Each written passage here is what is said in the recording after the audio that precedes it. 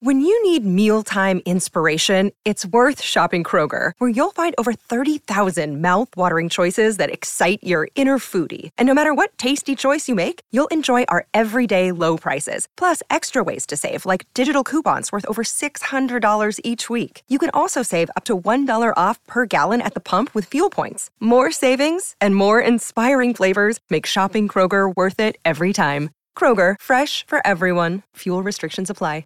Another day is here, and you're ready for it. What to wear? Check. Breakfast, lunch, and dinner? Check. Planning for what's next and how to save for it? That's where Bank of America can help. For your financial to-dos, Bank of America has experts ready to help get you closer to your goals. Get started at one of our local financial centers or 24/7 in our mobile banking app. Find a location near you at bankofamerica.com/talktous. What would you like the power to do? Mobile banking requires downloading the app and is only available for select devices. Message and data rates may apply. Bank of America N.A., member FDIC. The following podcast contains audio extracted from videos on the Harry Potter Theory YouTube channel.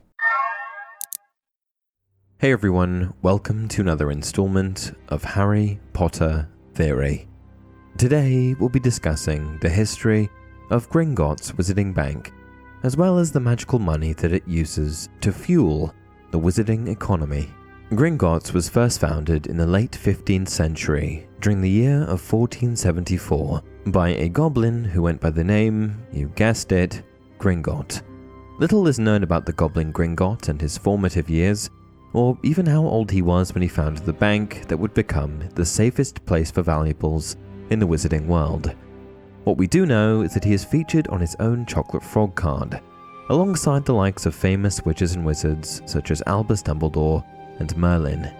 In a small way, this signifies the incredible accomplishment Gringott achieved by creating the first ever bank for magical society. The bank itself is located on the north side of the hidden locale Diagon Alley, a street magically concealed from muggles and only visited by those who are part of the wizarding world. Accessible via the wizarding pub The Leaky Cauldron, which sits upon the muggle road of Charing Cross Road, Gringotts is one of the most frequented magical establishments within central London. This, of course, is due to the fact that Gringotts is the only wizarding bank in Britain, meaning that any witch or wizard who wishes to keep their gold or other valuables safe inside a proper magical bank would need to travel to Britain and visit Gringotts to do so. Of course, this is rather unbelievable to us muggles, who seem to have a bank on every other street corner, which is made clear by Harry's reaction the first time Hagrid tells him of Gringotts' existence. Nah, first stop for us is Gringotts, Wizard's Bank. Have a sausage, they're not bad cold, and I wouldn't say no to a bit of your birthday cake, neither. Wizards have banks? Just the one, Gringotts, run by goblins. Harry dropped the bit of sausage he was holding. Goblins? Well, perhaps Harry was actually more surprised by Hagrid's mention of goblins. But I digress. Immediately noticeable to anyone who steps foot into Diagon Alley, Gringotts is taller than every other shop on the street, and has a brilliant white exterior with a set of bronze outer doors, all of which Harry admires as he approaches the bank for the first time. Gringotts, said Hagrid. They had reached a snowy white building which towered over the other little shops. Standing beside its burnished bronze doors, wearing a uniform of scarlet and gold was... Yeah, that's a goblin, said Hagrid quietly, as they walked up the white stone steps towards him. Then, just inside the bronze exterior doors, is a second set of inner doors, silver in material and colours, with the following words of warning engraved upon them. Enter, stranger, but take heed of what awaits the sin of greed, for those who take but do not earn must pay most dearly in their turn. So if you seek beneath our floors a treasure that was never yours, thief, you have been warned, beware of finding more than treasure there. Through these silver doors, and upon actually entering the inner hall of the building, visitors are met by a large space made entirely of marble. Behind one long counter, there are more than 100 high-top stools made for the goblins who work there to sit upon and deal with the bank's patrons, and leading off the marble hall are too many doors to count. Presumably since its opening, Gringotts has been run by goblins. However, it would seem that not long after it opened its doors, the Ministry of Magic assumed management of the bank. The exact date of this takeover is unknown, but in the centuries that followed, it is one of the many controversies that have fueled the conflict between goblins and wizard kind. Despite the Ministry having a hand in running Gringotts, and witches and wizards being the primary clientele of the bank, goblins do continue to run the establishment in a way that no other species can. Aside from the fact that goblins have an innate ability to understand finances and the economy, they are also able to wield wandless magic that is beyond the grasp of witches and wizards. It is through this specific brand of magic that goblins are able to keep the valuables that have been deposited in Gringotts safe. For example, while some vaults use tiny golden keys to access their contents, such as Harry's vault, there are other, more secure vaults that require the magical touch of a goblin who is employed by the bank in order to open their doors. This is the case with both Bellatrix Lestrange's vault, which Harry, Ron and Hermione access with the help of the goblin Griphook in 1998, and Albus Dumbledore's vault 713, which Hagrid retrieves the Philosopher's Stone from in 1991, once again alongside the goblin Griphook. "Stand back," said Griphook importantly. He stoked the door gently with one of his long fingers, and it simply melted away. "If anyone but a Gringotts goblin tried that, they'd be sucked through the door and trapped in there," said Griphook. "How often do you check to see if anyone's inside?" Harry asked. "About once every 10 years, said Griphook, with a rather nasty grin. To access any of these vaults with Gringotts, one must first descend underground, as the majority of the bank actually sprawls deep below the City of London. Upon leaving the marbled entrance hall, patrons of the bank find themselves in a maze of cavernous tunnels lit only by torches, and which carry on for miles. Navigation through the steeply descending tunnels is done via small, mine-like carts that only Gringotts goblins are able to operate, and which can only go at one speed. The deeper down you go, the more highly secure the vaults become. Alongside an underground lake and ravine, there are also incredibly powerful enchantments used to prevent thieves from successfully robbing the bank. From what little we know, some of these spells and enchantments include the Thief's Downfall, which is a waterfall that descends upon any number of paths that the mine-like carts travel, and effectively washes away all magic from whomever is occupying the cart. Some of the higher security vaults also use magical defenses such as the Gemino and Flagrante curses, which, when placed on an item of value, burns to the touch and then multiplies, making worthless copies of the item. These magical defenses are just some of the presumed enchantments placed on the vaults and within the maze of tunnels meant to deter people from trying to rob Gringotts, which is further explained by Hagrid to Harry back in 1991, before they visited the bank for the first time. "Yeah, so you'd be mad to try and rob it, I'll tell you that. Never mess with goblins, Harry. Gringotts is the safest place in the world for anything you want to keep safe. Except maybe Hogwarts." "Why would you be mad to try and rob Gringotts?" Harry asked. "Spells, enchantments," said Hagrid, unfolding his newspaper as he spoke. "They say there's a dragon guarding the high security vaults, and then you've got to find your way. Gringotts is hundreds of miles under London, see? Deep under the underground. You'd die of hunger trying to get out, even if you did manage to get your hands on something. Oh yes, and there's also a dragon." This episode is brought to you by La Quinta by Wyndham.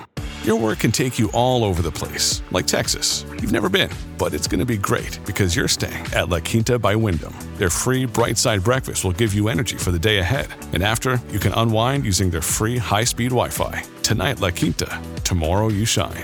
Book your stay today at lq.com. Families have a lot going on. Let Ollie help manage the mental load with new cognitive help supplements for everyone 4 and up, like delicious Lolly Focus Pops or Lolly Mellow Pops for kids. And for parents, try 3 new Brainy Chews to help you focus, chill out, or get energized. Find these cognitive health buddies for the whole fam at ollie.com. That's OLLY.com. These statements have not been evaluated by the Food and Drug Administration. This product is not intended to diagnose, treat, cure, or prevent any disease. While for many, the dragon guarding the deep vaults of Gringotts is only a myth, Harry, Ron and Hermione discovered for certain that it was incredibly real when they broke into Gringotts in 1998. A gigantic dragon was tethered to the ground in front of them, barring access to 4 or 5 of the deepest vaults in the place. The beast's scales had turned pale and flaky during its long incarceration under the ground. Its eyes were milkily pink, Both rear legs bore heavy cuffs, from which chains led to enormous pegs driven deep into the rocky floor. Its great, spiked wings folded close to its body would have filled the chamber if it spread them, and when it turned its ugly head toward them, it roared with a noise that made the rock tremble, opened its mouth and spat a jet of fire that sent them running back up the passageway. This dragon is then used by the trio to escape from Gringotts, making their adventure into the bowels of the bank one of the only known successful breaches in its entire history. Aside from this one incident, however, Gringotts has been the premier establishment for magical society to keep their valuables safe since the 15th century, housing everything from gold to jewels, treasure, and even rare magical artifacts like the Philosopher's Stone. And while us muggles are acutely aware of jewels and treasure, the gold I'm referring to here is not of the muggle variety, although I'm sure some witches and wizards do in fact choose to house bars of gold and other items made of pure gold in their vaults. But no, the gold I'm referring to, of course, is the gold galleon, the most valuable currency in magical society, at least in Britain. Cast by goblins, each galleon has a series of numbers around its edges to represent the goblin who made it. Presumably, this process of creating a galleon is done exclusively by Gringotts goblins, as the heads sign of the coin is stamped with the words Gringotts Bank. On the same side of this golden piece of currency is also the head of a wizard, with the flip side of the coin, known as the tail side, showcasing a dragon and the words Unum Galleon. Unum is Latin and may be interpreted as one, meaning the gold coins are imprinted with the words one galleon. It's believed that the first batch of galleons were cast sometime in the 1200s, as by the middle of the 13th century they were in circulation throughout the wizarding community in Britain. At this point in time, it's unclear whether or not the lesser value coins of modern times existed yet. Today, however, there are 3 different types of British currency within the wizarding world, including the gold galleon. In addition to the galleon, there is also the silver sickle and the bronze knut. The value of each of these coins are 17 silver sickles to a galleon and 29 knuts to a sickle. Similarly to the galleon, the sickle and the knut are both cast by Gringotts goblins and have serial numbers imprinted along their edges to signify the goblin who made them. And, as you may have guessed, similarly to the Muggle world, the wizarding world also has various currencies across the globe. In America, they use the dragget, and in France, it's believed that the currency used by witches and wizards is the bezant. While the general history of the French bezant and when exactly it went into circulation is unknown, the American dragget is said to have been in use in the United States since at least the 1700s. There is also the possibility that the dragget has a lesser value subunit called the sprink. For those of you who may be wondering what the conversion rate is between Muggle money and wizarding money, you're not alone. There are entire websites dedicated to this exact thing. I've taken a deep dive into some of these, and last I checked, 1 galleon was the equivalent of 5 British pounds.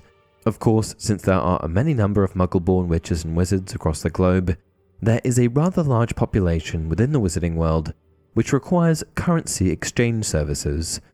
As such, Gringotts is one of the only known places in the entire world where Muggle-borns can exchange their money for galleons, sickles, and knuts.